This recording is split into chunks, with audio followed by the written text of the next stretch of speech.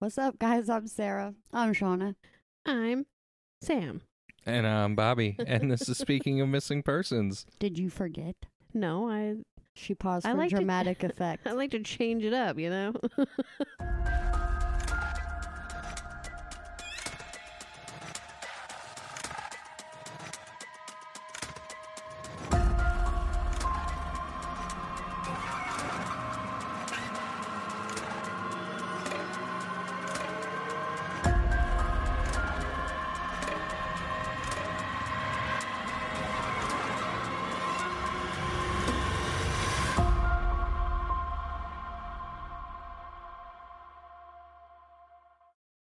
Welcome back, everybody, and welcome to the new listeners. So, this week, Sarah's telling our story, right? Yes. All I am. right. Sweet. I should to think about it. No, I'm telling the story. Oh, sorry. I'm just going to start this out by saying that I've been working on this story for a couple weeks, and then something crazy happened. Wait a minute. Is this going to be a two-parter? No. Oh, okay, good. Sweet. You get to hear the whole story. Something crazy happened? Like Like- in your life? Or To No. you personally? Or in something No. crazy happened in the story? Something crazy happened in the universe with this story. It's very strange.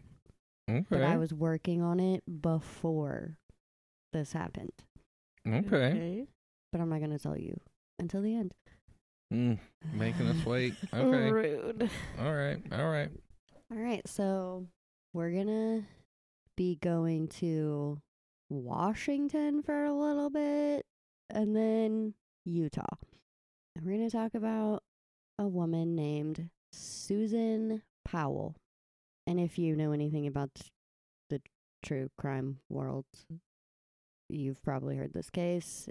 And I know Shauna and Bobby are sitting here going, I don't know if I've heard this case before, but you Yeah. probably have. I know the name sounds so familiar. You've probably heard the story because it's fucking bananas. Oh. B-A-N-A-N-A-S. Thank you. This shit is banana. It fucking is bananas. So I'm going to start by giving you a backstory on the people involved before we actually get into the crime.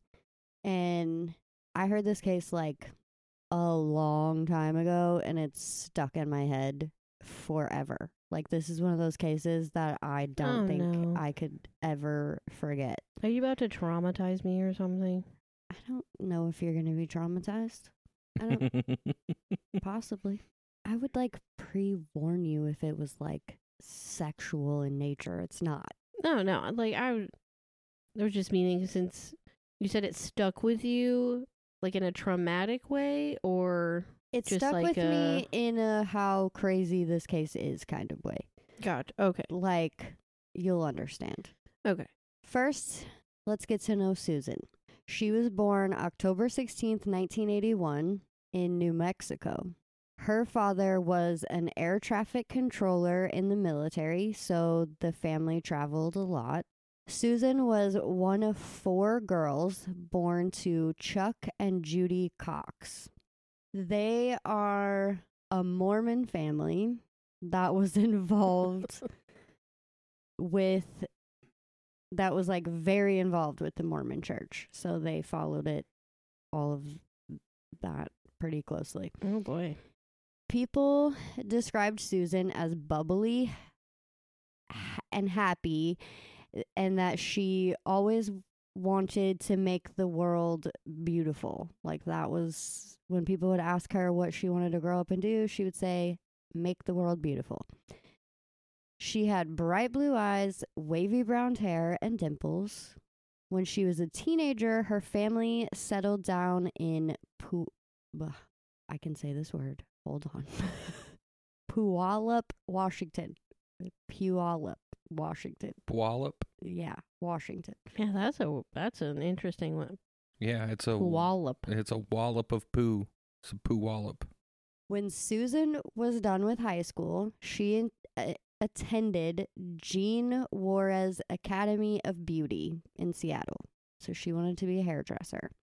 And she had this dream of opening a salon in her home someday. She wanted it to be in her home so she could still be a homemaker, take care of her kids, whatever. To meet people their own age, the sisters would go to the LDS Stake Center. This was like a place where young single Mormons could mingle with their peers and meet like their prospective spouses. Gotcha. I fully thought it was like a Mormon-specific Texas Roadhouse. No, it was kind of like because I don't know like the ins and outs of the Mormon religion, but they have like these group things where you come and mingle, so you're meeting people that are inside your church. I know. Okay. I know next to nothing about. I only know There's- a LDS. small amount. There's varying traditions of the Mormon church. Yeah, it's like I know polygamy is wrapped up into it, but not with.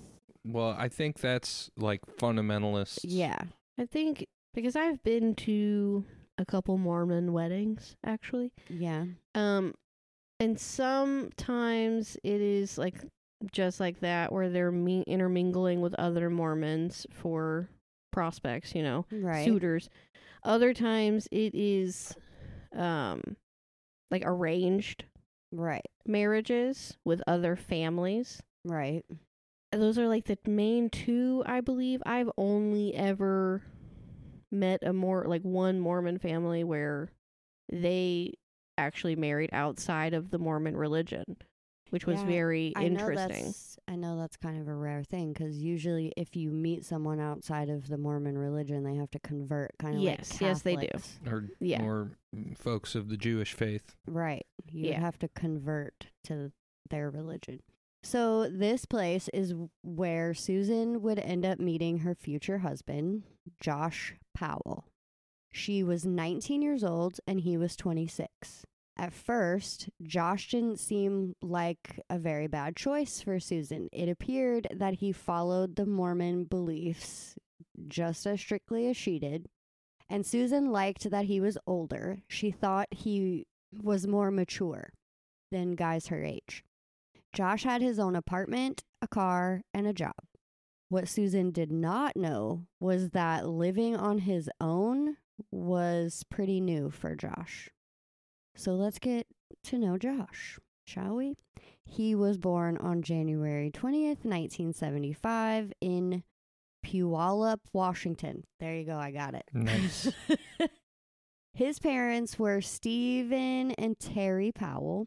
He was the second born of 5 children, and they, like I said, were also Mormon, but Stephen was very critical of the Mormon faith. He liked to push against it. It was Gotcha. Josh's mom who followed the Mormon faith. Gotcha. All right. They moved around Spokane County, Washington a lot until Stephen got a job selling prisoner-produced furniture. Before this, he had a really hard time keeping a job. So apparently this business would drop supplies at the prison. Prisoners would make this furniture, and then it would be for like schools and churches and stuff. Okay. After 20 years, the marriage ended in 1992. So Stephen did not treat Terry very well. He had denounced the church and was encouraging their kids to do the same thing. Josh's older sister, Jennifer, described Steve as extremely controlling, verbally abusive, and said he was always putting Terry down. During their divorce, Terry became afraid of Stephen's influence on the children, especially the older boys, Josh and John. Stephen was getting them to disobey her, and not just disobey her. Like, they wouldn't allow her to do anything with their youngest brother, Michael, like to the point she couldn't even put him down to bed. The two older boys would go get him out of bed and cuss her out and be like, stop touching him, you're nobody, and they would threaten her and things. Jeez. So realizing she couldn't handle them, but not wanting Stephen to get custody either, she asked that the court actually put the two older boys in foster care. So she was trying to get Josh and John put into foster care. Oh, wow. That's desperate. Their divorce took 3 years. During this time, Josh and John were staying with Stephen full-time. And Michael, who was 11 at the time, the older sister, Jennifer, who was 18, and the baby of the family, whose name is Alina, was 7. They were staying with Terry. But in the end of the divorce, she lost custody of all the kids that were still minors. Seriously? They went to Stephen? Yep. How the hell did that happen? Because I think that happens a lot in that area of the United States, where the dad has more control than the mom. Especially back in the 90s, I would say. I think, he had the job, she didn't. He kept, I think at the time he was keeping the house and she wasn't. Okay. I don't know if it's because she filed divorce against him. I don't know. But after this, Stephen physically and emotionally abused Josh. As an adult, he had really bad social skills. He talked about himself a lot, and he didn't really fit in. When Josh first met the Cox girls, he wanted to date Susan's older sister, not her. But she had no interest in him, and he even warned Susan that she had a bad feeling about him. So she tried to get her younger sister to not date him. It's just crazy to me that their father is so against the Mormon church, yet he still managed to meet Susan in a Mormon setting. Because I think at this point in his life, he was not as against his mother because of how Stephen had been treating him. So he kind of was leaning back towards, maybe if I go back to the Mormon ways or whatever and kind of get back with my mom, my life will get better. Even though until he met Susan, he was still living with Stephen. Okay. Susan's family did not really care for him either and questioned, they kept asking her, why him? Why do you want to marry him? Not only was he full of himself, but he also lied a lot. One claim he made was that he had a business administration degree from the University of Washington. He even told people his professors were awful and they didn't know what they were talking about, and he was smarter than them. But it was proven later that he never got a degree there. He might have taken classes there, but he never graduated. Okay. To her family, it seemed she wanted to be married and have a family so badly that she was just blind to any of Josh's downfalls. People said, they described her as being in love with love. She just wanted to be... You could see that, yeah. Yeah, she just wanted to be in love. Her father, Chuck, said Josh was not stable. After 10 minutes, anyone could see there was something wrong with him. He just talked all the time. That's how everybody described him, is he just wouldn't shut up. Josh proposed to Susan shortly after they met, and as much as her family was against it, her mom threw her a bridal shower. It was a girls only shower, so Josh was not supposed to be there, but he did show up, dressed in a skirt, wearing lots of makeup. He wanted to be the center of attention so badly that he dressed like a girl. to attend her shower. And I bet you that makeup was terrible too. It I mean, probably just was. if you've ever seen, what was that? What was that show? The Drew Carey show. Mimi Bobek. I bet you this dude had full Mimi Bobek makeup. You know what I'm talking about? Is that her last name? Yeah. I like how that's the part that stuck out to her the most. She's questioning whether he's right. 9 times out of 10, she's going to look it up. No, I'm not. It's just, I know exactly who you're talking about. Yeah. Yeah, the big blue eyeshadow. Yeah, I know. It's just, for some reason. It sounds right in my head, but I didn't watch that show as much as you did. I watched that entire show. Yeah, I know. So did I. And that's why they're good together. I lost my train of thought. I was like gonna fucking comment on the guy. Like, Josh. yes. Is it a control thing or just a narcissistic type of thing? I don't think that, I feel like it's a trauma kind of thing, and he just is looking for attention. Oh, he definitely wants attention, but don't feel bad for him yet. Like, I don't feel bad for him. Like, Well, no. I'm just saying, I feel like a lot of his behaviors could potentially be, you know, like trauma related through his Oh, I'm childhood, sure. especially if his father was the asshole that, you know. Oh, we're going to hear more things about his father. So Judy wasn't having it, though. Like, she freaking threw him out. She was like, no, this is a girls only thing. I don't care. You need to go. She asked Susan again, do you really want to marry him? But all that did was make Susan, like, super mad. She was like, couldn't believe her mom would ask her that. The couple got married April 6th, 2001 at the Portland LDS Temple. And in LDS, don't you have to have like the blessing of the parents Yeah. or something? Oh, is that No, like Latter-day Saints? No, I think you that have what to that have is? the blessing. Ladder.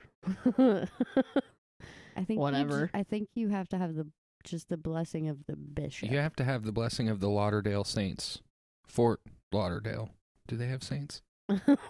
Ladder. Okay. What? You know what? Screw you. You heard it here. I'm abused. I'm about to fucking abuse you. Okay, and I'm about to continue telling you a story. This was the first time both sets of parents met each other. Okay? At the wedding. And it didn't go very well. Well, I wouldn't imagine that it would, especially because I'm sure this was the first time Terry and Steven were in the same room Since also the divorce. for a while. Well, nothing really happened between those two, technically. They just made Chuck and Judy mad. So, Chuck and Judy paid for the wedding and reception, obviously, because it's their daughter and that's tradition. And they didn't complain about it at all. But Steven bitched about a couple $100 that he had to pay for the rehearsal dinner, which is tradition that the Yeah. The groom's groom's parents. family pays for the Rehearsal. rehearsal, but he bitched about it. Then after the reception, Terry asked Judy if she could have all the decorations and extra food for a reception she was throwing for the couple in Spokane County. So she was just going to secondhand everything for the reception? Well, Yeah. I think that's kind of rude too. Doesn't the bride and groom get to keep whatever? Yes. Yeah. Unless it's all rented and then they don't get to keep any of it. No, right, it but like wasn't. It leftover food and all that kind of Right. stuff. Yes. Judy and Susan's sisters had done all the decorating themselves, made all the food themselves without any help from Josh's family. And Terry wanted to take Just take it. all of it. Okay. Well, of course, Judy said, no, you cannot. And I thought would have it done the was same thing. super rude. After the wedding, Susan thought her family would change their minds about Josh and see he was a good guy. But he didn't make that very easy. Josh was working as a furniture installer for the company his dad worked for, and he had been working there a couple years. He was able to choose his own hours and what installs he wanted to do. So he got to choose when he worked. That's nice. 2 weeks after the wedding, though, Josh asked Chuck if he could borrow money. They've been married 2 weeks. Chuck told him That's bold. to either do more installs or find a better job. Like, I'm not going to just sit here and hand you money, dude, because you married my daughter. Either Right. work more or find a better job. Agree. Josh did not take his father-in-law's advice, though. Instead, he asked the company to pay his mileage for each job there and back. He told them it was illegal not to. What? I don't think that's accurate. It's not. I mean, unless he's in his personal vehicle, then he can request it. But, I mean, even at that point, I don't think it's illegal. It's not illegal. And because of this, his job fired him.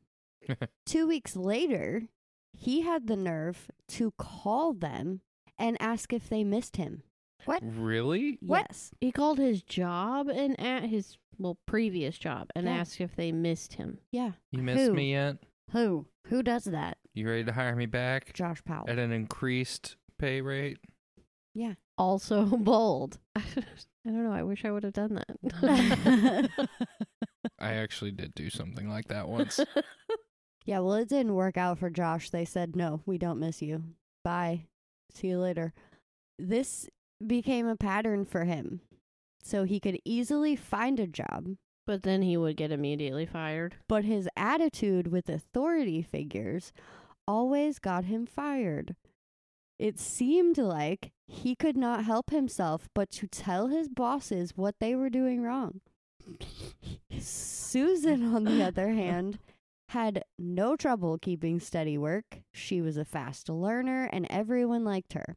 Because of Josh's inability to keep a job, they could no longer afford their apartment and they had to move in with Stephen Powell. Oh, hell no. Oh, I thought you were going to say they're going to move in with Chuck and Judy. I was like, that would make sense. No, they moved in with Stephen. Oh, boy.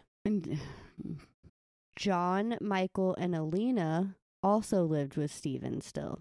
So it was a very crowded house. Susan and Josh were, Quick question. yes, The siblings, Josh's siblings, are Mhm. these all adult siblings or are they At like this point- teens? at this point, they're all adults. So they're, okay. So, wow. That's what, 1, 2, 3, 4, 6 adults all living in the same house? Yes. Woo. So not one of them were under the age of 18? I don't think so. I mean, no, I don't think so. Okay. I mean, Alina might have been 17 or 18, possibly. She might have been that young. So Stephen put Susan and Josh in the dining room and just hung up sheets to block it off. Okay. I can say from personal experience, living that way really isn't that bad. Except when you're Okay. Throwback. Except when you're a newly married couple. Throwback to my early 20s. I did that. Okay. Stephen made Susan very nervous. He would say things that you should never say to your daughter-in-law, and he was always staring at her weird. The couple ended up getting jobs together at an assisted living facility. They would eventually become assistant managers if they finished the training. This job came with an apartment and 3 meals a day. Oh, So it wow. would have been like the perfect jobs. I just can't see Josh working for an assisted living place. I just can't see What? Josh working. You both would be correct. Like all their jobs, Susan was praised and everyone loved her, and Josh was fired in 2 months. Not surprised. Susan was scared because he just couldn't get along with anyone that had authority over him. It wasn't just work it was pretty much everywhere they lived in Washington. Susan made friends like super easily and everybody liked her, while people kind of just tolerated Josh because he was married to her. But if you ask them, they would be like, no, we don't like him. We just accept him because it's her husband. I've known couples like that. Yes. I've known people like that. Yeah, me too. Susan became pregnant with their first child in 2004. Oh, they had kids together. Yes. Oh, boy. She was happy despite the couple's financial problems. When she was 8 months pregnant, they decided to leave Washington and move to Salt Lake City, Utah.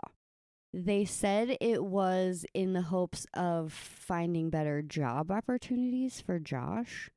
But later, people would find out a big part of it was Susan wanted to get as far away as possible from Stephen.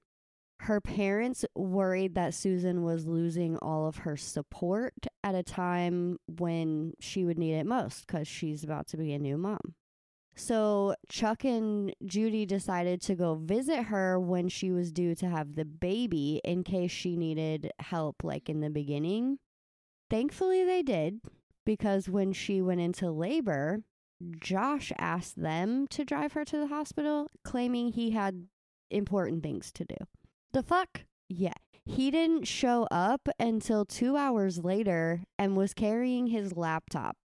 He told them that he would just be in the corner backing up the laptop because that was important and he had to get that done. What? What? While his wife is giving birth to their child. Yeah. Having birth. It. Again, the fuck?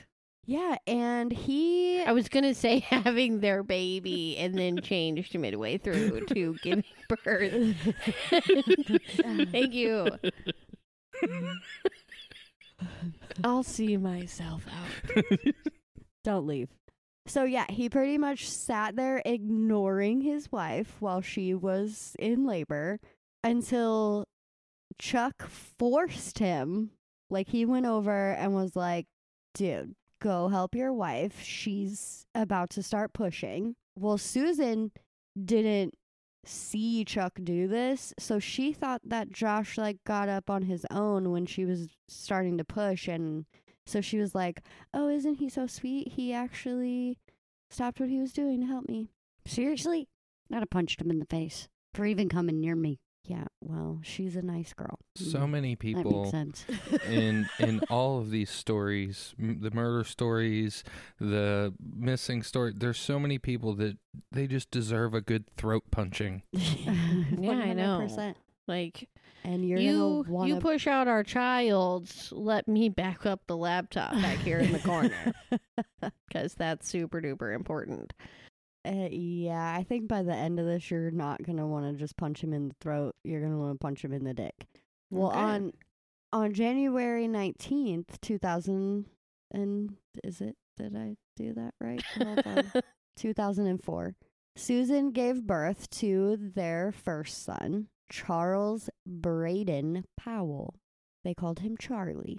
Josh was surprisingly a very loving father. It was not long after his son's birth, though, that he told Susan they needed life insurance and Oh, hell no. took out $5,000 apiece on him and her. And he claimed it was in case one of them passed away, the living parent would have a little bit of money for child care expenses and the burial expenses. Because, like, really $5,000 is probably just going to pay for the burial. Right. That's what I was thinking. Like, what is $5,000 going to do for you? Oh, boy. 3 years later, on January 2nd, Susan gave birth to their second son. So 2007? Yeah. His name was Braden Timothy Powell, which I didn't know if it was a Mormon thing to do that. Well, I was getting ready to say, So they used Charles's middle middle name name as his first name. Yeah, I don't know. That's strange. Yeah, I thought so too. But Josh was, again, affectionate towards the boys, but was mean and demanding with Susan most of the time. Oh, just like his father. Yep. Susan was working at Wells Fargo during this time, and Josh had gotten his real estate license. Really? Oh, but he used the money that Susan had been trying to save to open her salon to get his real estate license. Okay. Yeah. Once Dick move. Once he had sold a couple houses, he convinced Susan to get her license too. She did, but she kept working at the bank so that they would have a steady income because Right. she's smart. Without discussing it with Susan, he put an ad in the Yellow Pages. This ad cost him $10,000. What? Where the fuck did he get $10,000? Oh, we're going to talk about it. She was super pissed. As And she should be. She Yeah. should be pissed. But he told her that by the time he had to actually pay for this ad, he would have the money because he would have sold more houses. So he didn't have the money. He ran it on credit. Yeah. Oh, jeez. It didn't work out for him, though, because when the ad came out, it had the wrong phone number, and he absolutely hated the picture. Again, he went to Chuck for advice, who told him if he had proof of what he sent to them, of what was supposed to be in the Yellow Pages, then to fight them. Like, Right. fight them. Right. Right. If they printed it wrong, yeah, sure. Right. But when the company came after him to collect their money, he buckled and didn't fight them. Instead, he filed for bankruptcy, which brought all their debt to light to Susan's family. They were behind on the mortgage because Josh had not kept steady work. He had also run up all of the couple's credit cards to their limit. They were all maxed out. He did that, not her. Susan had no choice but to ask her parents for the money so that during the bankruptcy they wouldn't lose the house. So her parents paid up the mortgage so they wouldn't lose the house and didn't have to file for bankruptcy on it too. And she paid her parents back in payments whenever she could, because we're going to learn a whole lot more here. At the same time, the economy had changed, and the housing market was in the dumps. Yeah, the Yeah, it was- 2008 crash. Yeah, it was that was a big deal. in crisis at that point. So Josh never sold another house. He only sold the two, ever. He's an idiot. Even though Susan was the one that brought home all of the money, Josh controlled it. The fuck? No. Mm-mm. He gave her an allowance and made her explain what she spent her money on down to every single cent. Oh, what a swell guy. He was so controlling that to keep her from taking money out of the bank account, he changed the PIN number on her card often. Like, they made it sound like weekly. He changed the PIN so she couldn't figure out what it was. Oh my God. Josh even controlled the groceries, forcing Susan to look through ads to find the cheapest groceries. Then he made the grocery list for her. And when she got home, he went through the receipt, and if she went even a penny over, he was screaming at her. This That's is ridiculous. a problem. This is a problem. Yeah. So to try to feed her kids better, she planted her own garden and tried to save money that way on fresh fruits and vegetables, hoping that he would give her more money for like meat for the boys because she thought they weren't getting enough food. But what I read said most of the time the only meat he would let her buy was hot dogs. Oh my God. Susan sounds like a beautiful woman, and So the garbage meat. and Josh that was, sounds you like know, a piece like of shit. less than $1. Because hot dogs are like, now they're more than that, but back then they you were can probably still get a pack of hot dogs for like 89 cents. yeah.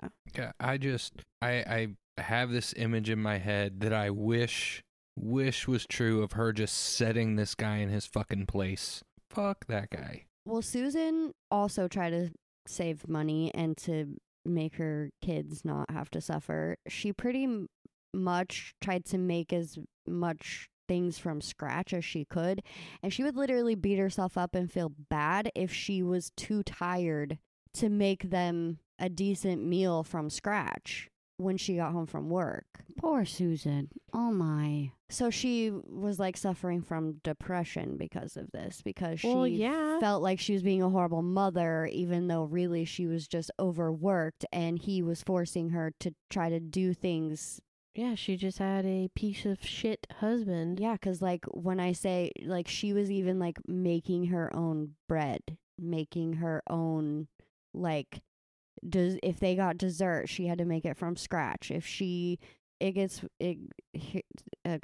It wasn't just the food, though.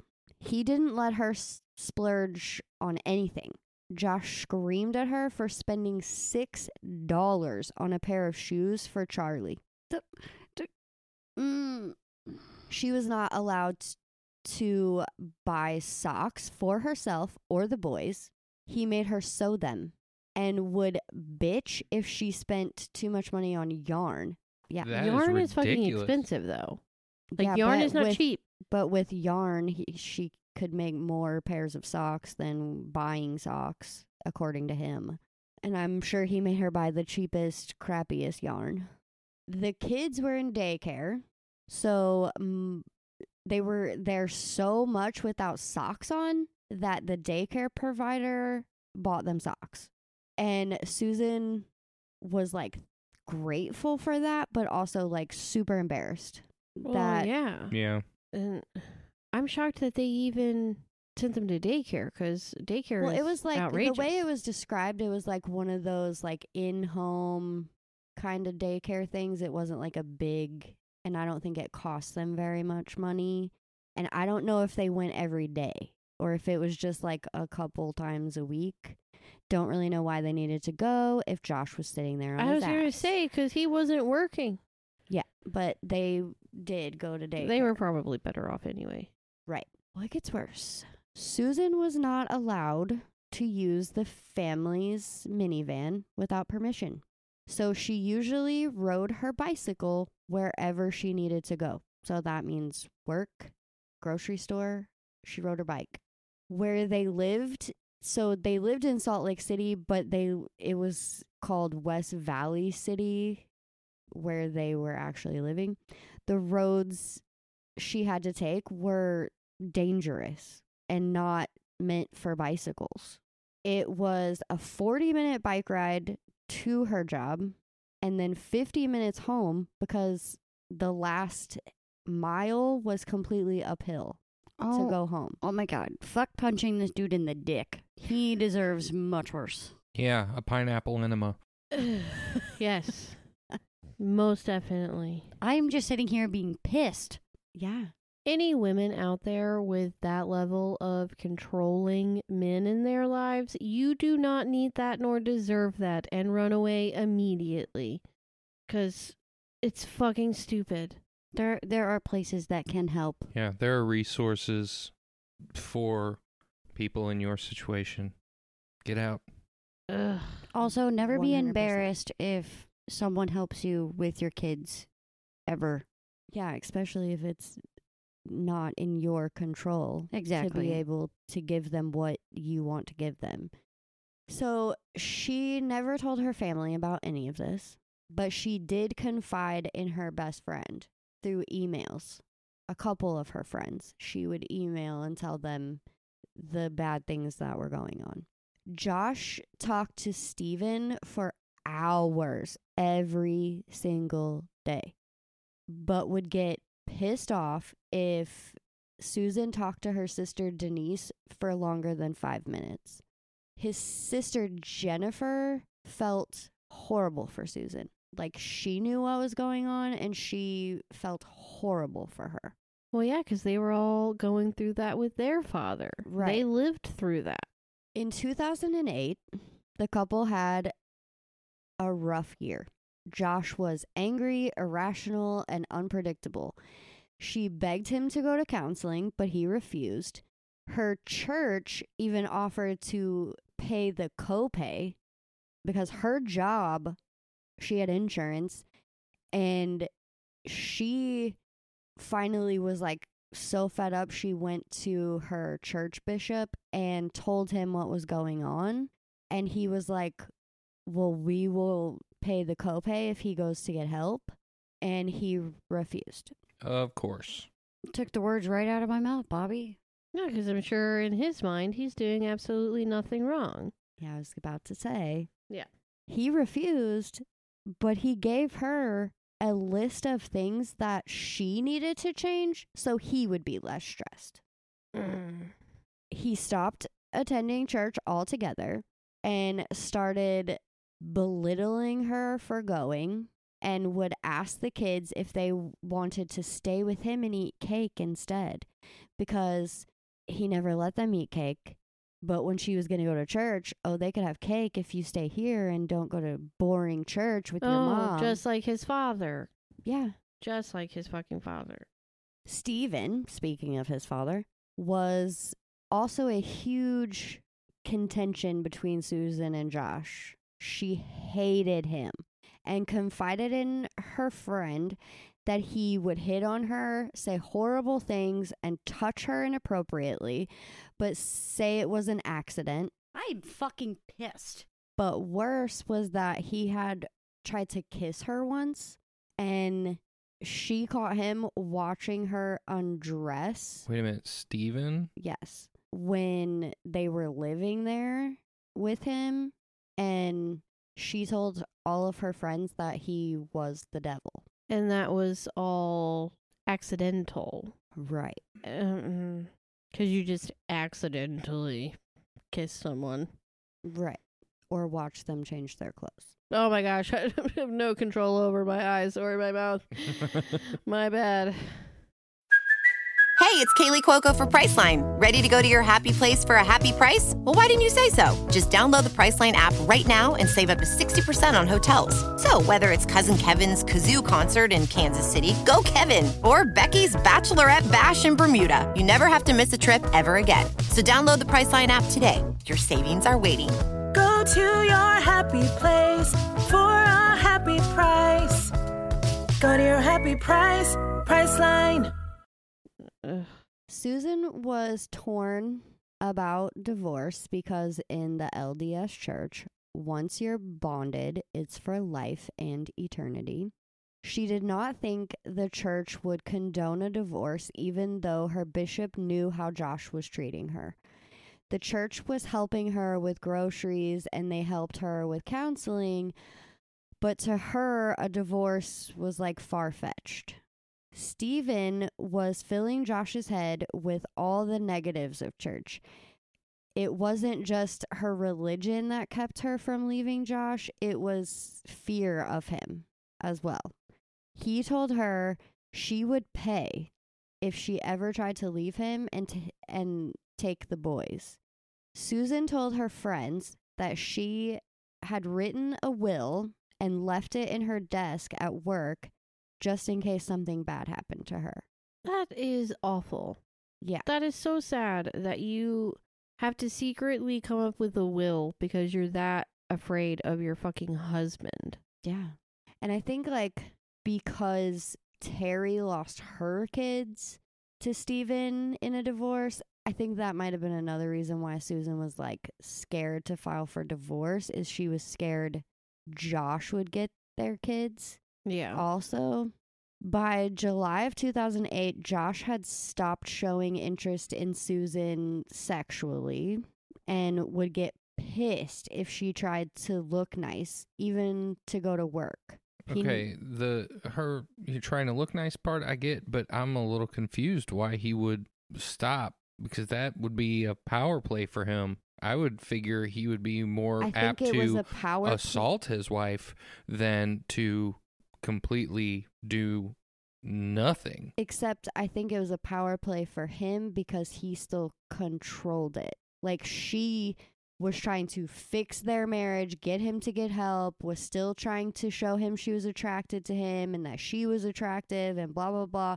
And he was like, no, I'm not going to have anything to do with you. No, I'm not going to go to counseling.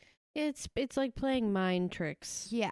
He was trying to get in her head, like, self-consciously. Yeah, like, and make her making her more and more self-conscious and, like, weary of their marriage and, like, you know, like, her more desperate to try to fix things. Well, I get what you're saying. The way this guy's mind functions. No, I know. I boggles see me. where you're coming from. Like, it could have went either way. Like, he could have forced her. Yeah, sexually have- assaulted her. Yeah, he could have forced her to have sex, but he decided to go with the route of making her feel disgusting, pretty much. And, Well, like, not I even feel your like- own husband wants you. I feel like that would be easier for her to recover from than being Yeah. assaulted. Yes. 100%. I mean, neither one of them's great, No. but I mean, I think he went with the lesser of the evils. Well, things calmed down a little bit once the summer ended. And she tried to see the positive, which was like how much he seemed to love the kids. Like, she was trying to focus on, okay, he's affectionate towards them. He acts like he loves them. But I don't know why she wasn't thinking of the fact that he's controlling their food, what they get, like all of that crap. And I'm just going to throw this in here. He literally bought for himself whatever he wanted. Well, I just assumed that. Like, he Same. bought himself whatever he wanted, no matter how much it cost. Yeah, I had already Even food. assumed that with him controlling the money coming in. So we're going to skip ahead to the fall of 2009. Josh finally got a job doing the books for a trucking company. Oh boy. Susan was not optimistic about it, given his history. Like, she was just like, whatever. Don't believe you're going to keep the job. In December, she emailed her friends and told them she was going to leave Josh if things did not change by their anniversary in April.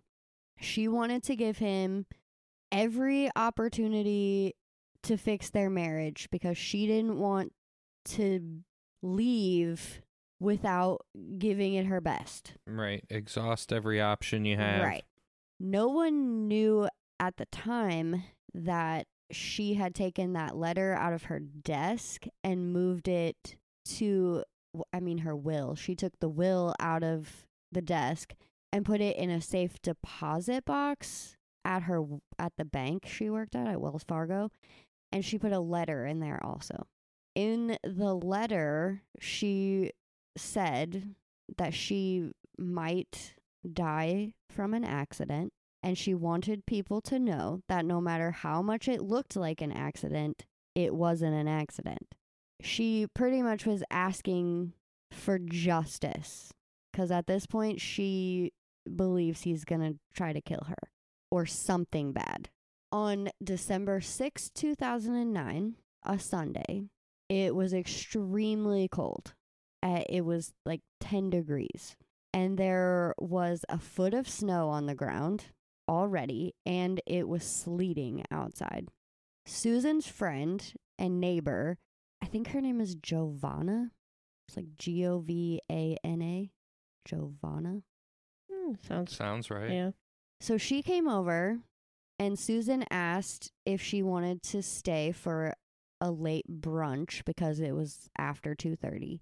Oddly, Josh didn't seem to mind and offered to make everyone pancakes, which even Giovanna thought was weird. But even weirder to her was the fact that he made sure to serve everyone their pancakes. He didn't let them just take them off of a plate themselves. He handed everybody their pancakes. Susan started to feel sick and very tired at around 5 p.m., and she vomited. She apologized to her friend and said she needed to go lay down. When Giovanna left, Josh told her he was taking the boys, who at this time were only 4 and 2, sledding in 10-degree weather while it's sleeting. He's going to take a 4 and a 2-year-old sledding. A neighbor later said Josh pulled back into his garage between 8 and 8:30. So this from 5 to 8 or 8:30, he was somewhere. Another neighbor, sick with the flu, heard arguing at around 2 a.m. and saw a light-colored minivan come to a screeching stop in the middle of the street. She heard more arguing, and then it drove away. The next day, neither Susan or Josh showed up for work, and Wells Fargo never got a call from her saying she was sick. The daycare also didn't get a call saying Charlie and Braden wouldn't be there. Since Josh worked mostly from home, his job wasn't expecting him, so there was like no red flag for him not to be at work. Their daycare provider was like worried, and Well, so clearly- she kept calling them and couldn't get a hold of anyone, so she called Terry and Jennifer, Josh's mom and older sister, Okay. because those were the only numbers she had. Of course, his So- family. So they were Right. like emergency contacts. Right. Okay. At least it's the good side of his family. Right. So both of them tried to call Susan's phone and Josh's phone and got no answer either. Terry decided to call the West Valley Police Department and ask them to do a welfare check at 10 a.m. because they were worried. Because of the panic in Terry's voice, the police went against their 48-hour rule for missing adults and actually activated a missing persons report for the whole family. Oh, wow. Thank goodness. At 5:27 p.m., Josh finally answered the phone for Jennifer. He lied to her at first, saying he was at work. She called him out, and he changed his story, saying he had taken the boys camping. She told him he needed to hurry and get home because police were there and Susan was missing. His response was, "How much do you know?" She asked him what he meant by that, and he hung up on her. Ellis Maxwell, a detective with the West Valley City Police, then called Josh using Jennifer's phone. He told Josh he needed to come home. Josh told the detective he would be there in about an hour after I get the kids something to eat. They're hungry. When he finally showed up at the house, Maxwell met him at the van, talking to him through the passenger side window. There were no kids, were there? The kids were there. He asked why he had not answered the phone all day, and Josh told Detective Maxwell he was conserving the battery on his phone because he forgot a charger. But that was a complete fucking lie because his phone was sitting in plain sight, plugged into the cigarette lighter charging. Maxwell told Josh to get the boys settled and come to the police station so they could talk about Susan. When he finally went, this was the story that he told police. He said he went camping with Charlie and Braden at around midnight the night before in the Simpson Springs area. His reason was he wanted to try out his new generator and make sure it worked. So let's just take two little boys in freezing cold weather camping to see if our generator works when you could just step outside and do that. Yeah, pretty much. Of course, Maxwell felt that was dangerous with two small children. Yeah, they're 4 and 2. He claimed that when he left, he thought that it was Saturday, not Sunday. When asked where he thought Susan was, Josh said, "I have no idea. All I know is she should be at work today." He showed no concern for her whatsoever. Josh did give police permission to search the van and the house. The van had the generator, blankets, a gas can, tarps, and a shovel. All items you could use for camping, but also all items you could use for something else. In the middle console, they found Susan's phone, turned off, and missing the SIM card. Okay, that's sketchy. He claimed to have no idea why it was there. Even asking Maxwell why they didn't just ask Susan where he was the night before. Because she's missing. That's why they're talking to you. Yeah. When he was told no one had seen her and she never went to work that day, he acted surprised. Like, what do you mean she didn't go to work and no one's seen her? And he couldn't understand why police cared so much about his camping trip. He didn't know where Susan was. But Maxwell just couldn't, he could not wrap his mind around taking a 4 and a 2-year-old camping during a blizzard. No one could. No sane person could make that connection okay. When they searched the house, they found no sign of Susan. But the couch was wet, like it was recently shampooed, with 2 box fans pointed towards it. An unidentified stain was found on the tile floor next to the couch. All of Susan's things were still there, including her clothes, her purse, her credit cards, her cash, her driver's license, and her keys. And her phone was in the van. During the search, Maxwell subpoenaed the cell phone records of Josh and Susan. Susan's phone had not been used to call anyone since Sunday at 2:29-ish, which was when she called Giovanna and asked her to come over. Josh had called his dad at 12:14 p.m. on Sunday. Then his phone had no activity until 3:02 p.m. on Monday. Remember, he didn't answer for his sister until 5-something on Monday. Okay. Giovanna had called when everyone else was trying to get a hold of him, and he had answered for her at 3:02 p.m. She asked if he knew Susan hadn't gone to work that day. He claimed to just be driving around the West Valley City area with the boys and didn't know anything about Susan. When they hung up, he drove for another 20 miles, then called Susan's cell phone. He left a message asking if she needed a ride home from work. It was like, why? Her friend literally just told you she wasn't at work. Right. Police took it as him trying to grasp for straws. Yeah, he was backpedaling at that point. Yeah. Detectives talked to everyone that knew Susan. They all said she would never leave her kids. They were also told by many of her friends that the marriage was bad and that Susan was talking about divorce. You're going to love this part. Police Chief Buzz Nielsen learned that Josh was the beneficiary of multiple insurance policies on Susan. How much do you think he had out on Susan? I'm guessing in excess of $1 million. Anyone else have a guess? That was my guess. Yeah, like some astronomical amount Price is of Right money. rules. Price is Right rules. Closest without going over. I'm guessing $999,999. Bob. I'll go for a flat $1 million then. Ooh. Mm. $1,000,001. Shauna is the winner.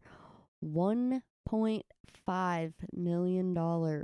Ooh, In I life won by insurance. $1. Dang. What does she win? Nothing. Shit.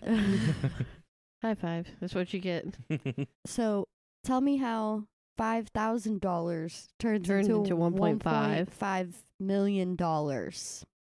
On December 8th, 2009, Maxwell asked Josh to come back to the station. It took him 4 hours to show up. Jennifer said he was frantically cleaning the house during this time, and pretty much they had to force him to go. Like he was manically cleaning. This time, Josh was not really answering their questions, and shortly into the conversation, he asked for a lawyer. Of course he did.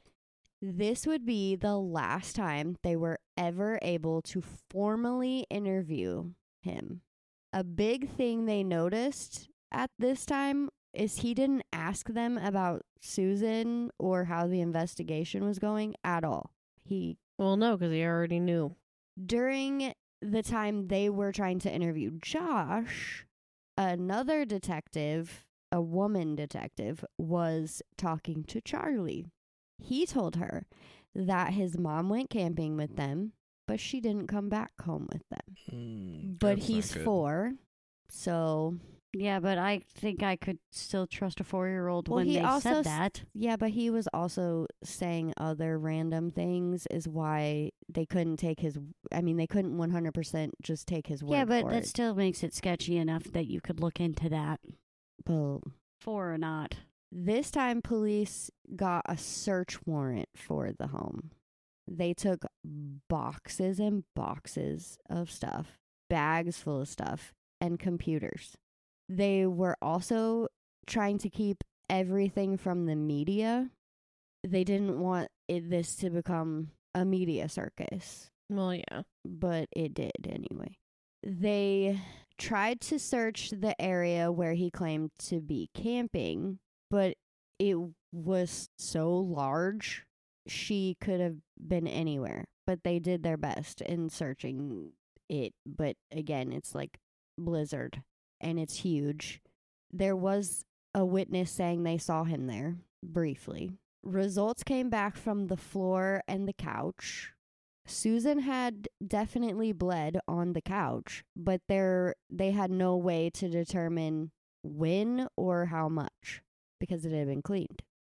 7 days after Susan's disappearance, Josh told the daycare provider that Charlie and Brayden would not be returning. Then he canceled all of Susan's chiropractor appointments because she had like a regular appointment every month, and he canceled those. On December 17th, he withdrew what money he could from her IRA. On December 19th, he drove through the night in another heavy snowstorm with the boys to Puyallup, Washington. Oh, so he went back home to daddy. Yep. He let Chuck and Judy see the boys for a little bit on Christmas Eve and Christmas Day, but quickly changed his mind about them seeing Charlie and Brayden anymore. It would be April before he let them see them again, and he only let them see them for an hour in a public park, and they weren't allowed to invite Susan's sisters or anyone else. It could just be the two of them, and Steven and his brother Michael were both there. I do not like this dude. No. Police found Susan's last will and testament in her safe deposit box. And also in that letter, she wrote a note to the boys telling them how much she loved them and telling them she would never leave them willingly. Here's the crazy thing. Through all of this, Josh was never named as a suspect. For a brief period of time, he was a person of interest. Wait. Later on. Wait, as in he's not a person of interest anymore? Oh, he is now. But I'm saying in the okay. beginning, He was never a suspect? he was never publicly named a suspect. But she literally wrote a letter about it with her will. Yeah, I know. But there was no evidence. The way you look right now is exactly how her friends and family felt. They couldn't understand. Yeah, why. it makes he is the obvious option. They pick the spouse Oh, they every- 100%. every fucking time with I'm going to tell you right now, everyone in the world thinks he's guilty. Police included. They just had nothing to prove it. It was like he was a suspect, but they never announced it publicly, if that makes sense. okay, yeah. They were looking into him. Oh, they were up his ass. 100%. They just never publicly called him a suspect. Later on, he was a person of interest kind of a deal. He never helped in any of the searches for her. Never. He didn't even seem to be concerned about it. Everyone thought he should be arrested, but the Salt Lake City District Attorney refused to file charges against Josh because there was no body. That's crap. And no one could find a body. Like, one tip came in from the husband of a coworker of Susan, if that makes sense. Yes. Okay. He told officers that at a company Christmas party the year before, Josh was talking about where he would hide a body if he ever killed someone, because he was obsessed with law and order. He told this dude that he would put their body in one of the thousands of abandoned mine shafts in Utah. And when I say thousands, there's thousands of mine shafts. Jesus. Searching all of those would be extremely dangerous and a monumental task for the police force. Yeah. Josh called the police at one point and told them that he thought Susan ran away with another man, a guy named Stephen Kosher, who disappeared in December of 2009 as well, which I will tell you his story also soon, because he is also still a missing person. Did they even know each other? No. Police found no connection between the two. The He was only just using connection that the because only they- connection they had was they were both Mormon. And they both And went they were missing at the both- same time. They were both from Utah, they were both Mormon, and they went missing weeks apart from each other. But if you look at their cases, there's obvious reasons why police would not think it was the same. So let's talk about Stephen Powell a little bit more, okay? Stephen wrote poems and songs calling himself Stephen Chantry. He would record himself using this soft, sensual voice. He dreamed of being a famous recording artist, and to the outside world, he posed no threat. But he was very controlling of his children and had no desire for them to ever grow up and be independent. In fact, Josh's brother John and Alina never moved out of his house. Michael moved out for 4 years while he was in the military, came back for a while, left again for college in Minnesota, and obviously Josh didn't move out until he was 26 and married. But I will tell you, all 3 of these children 100% backed Josh and said he was innocent. Jennifer 100% thought he was guilty. So she was the only sane one. Yeah, pretty much. Now he's obviously right back at Stephen's house. After Susan's disappearance, Stephen told ABC News that Susan was very, very sexual with me. She was Oh my very God. flirtatious. We interacted in a lot of sexual ways because Susan enjoyed doing that and I enjoyed doing that. I swear to fucking God. Ugh. Police searched Stephen's home and found video recordings. Okay, here's a trigger warning. Trigger warning. Trigger warning. Sexual stuff bothers you. Skip ahead. I mean, there's no like sexual assault, but Stephen was secretly recording Susan's body parts. Individually? Like there were videos of him like zooming in on her body parts. While she was alive? Yes. While she was like living there. Yeah, while they lived there. I'm just saying. I know. You never know. I know. He also kept a digital diary, and there were entries, and like he kept a video diary. There were entries of him smelling her panties and expressing his sexual desire for her. Like he wanted her really bad. There was also floppy disks of other women and young girls in sexually explicit ways in his house in a safe. So Stephen was arrested in November of 2011 and charged with voyeurism, which I looked that up if no one else knows what it means, because I didn't know what it meant. Isn't it like recording people without their knowledge? That it's doing it's like you want to be It's caught not doing necessarily- things sexually, but It's not necessarily videotaping. It's literally the definition is the practice of gaining sexual pleasure from watching others when they are naked or engaged in a sexual activity without that person's knowledge. yeah, you're like That's you're, creepy as fuck. Yeah, It's pretty much like being a peeping Tom or whatever. it's like a fancy word for being a creep, being Yeah. a predator, and watching people like Psycho, like Norman Bates. Yeah.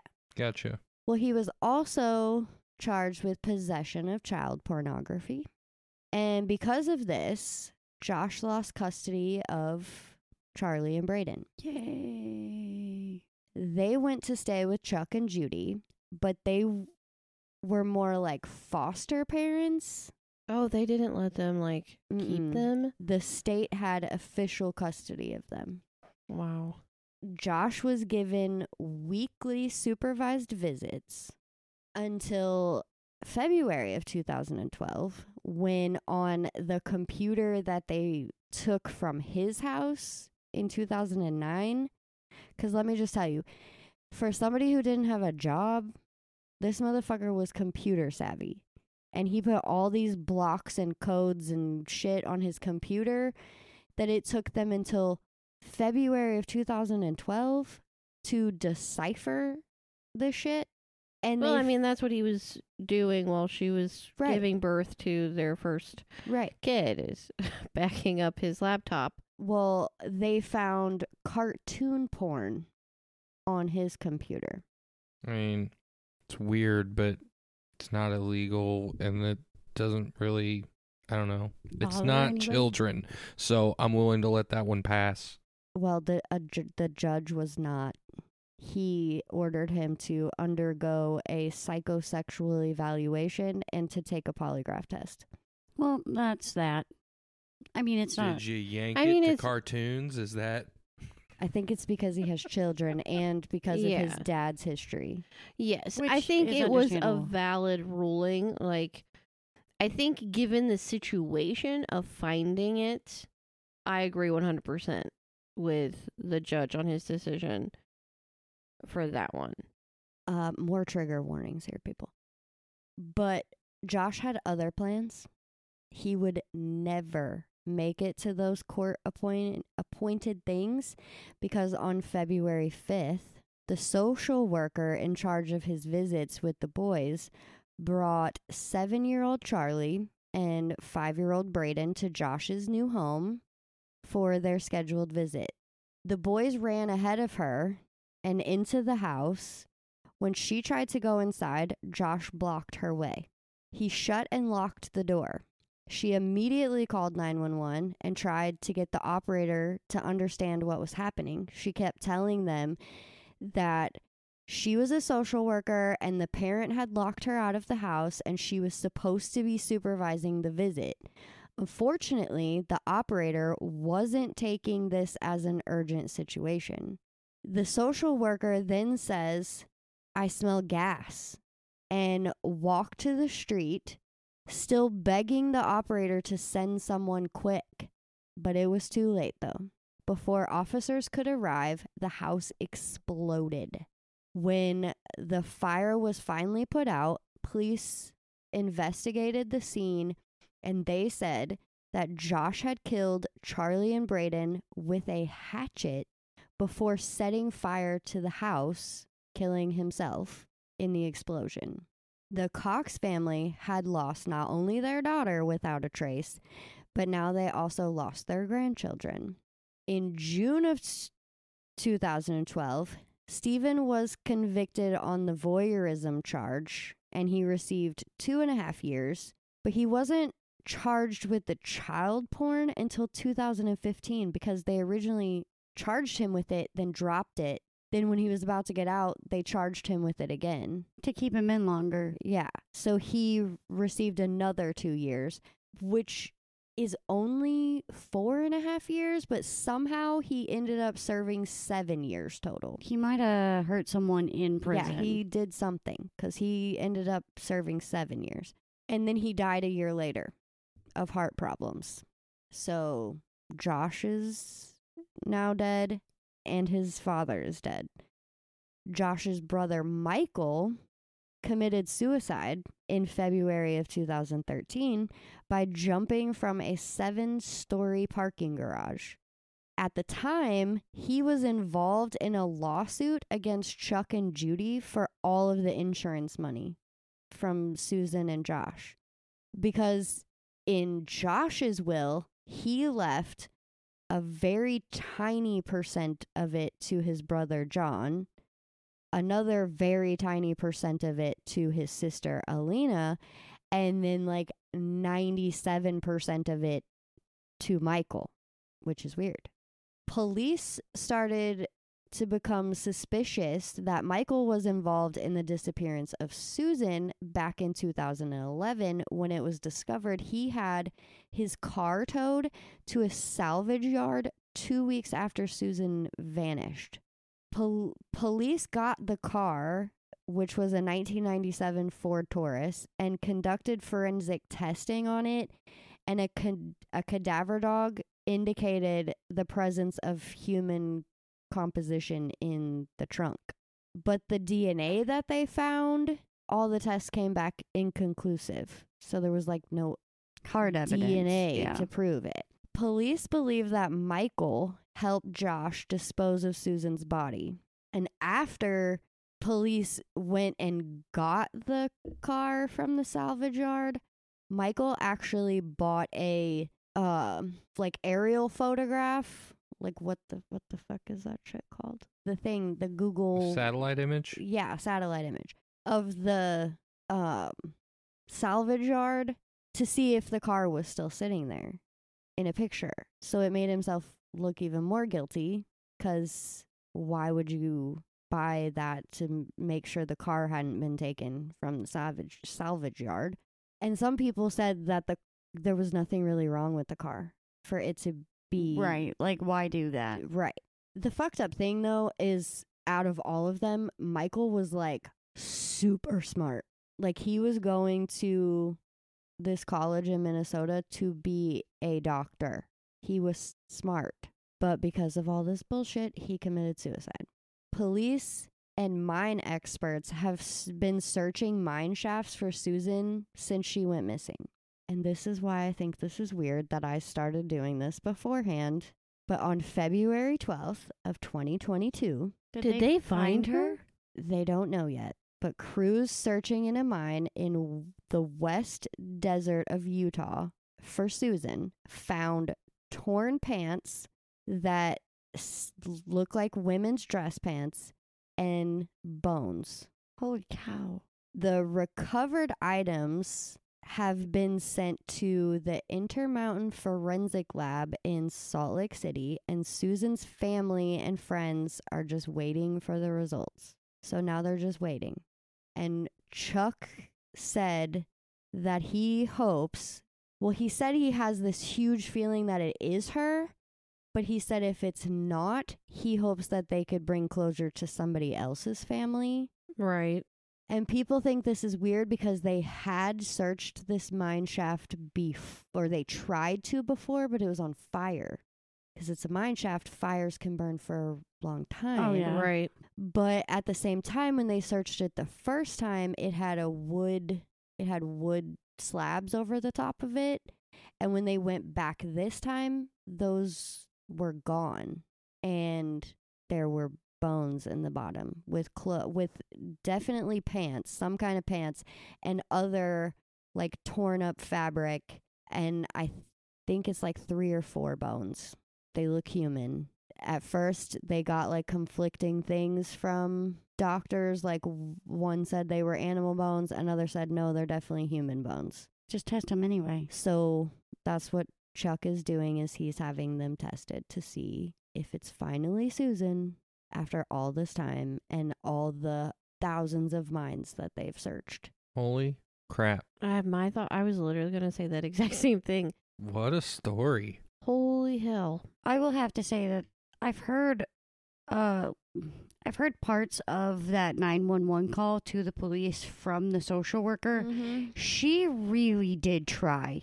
Like, don't think that she didn't. She really did. But I didn't say, like, the Cox family sued the social services because they had been trying so hard to get the kids away from him. And it didn't happen. They actually, like, it took years and years and years, but they finally won the lawsuit.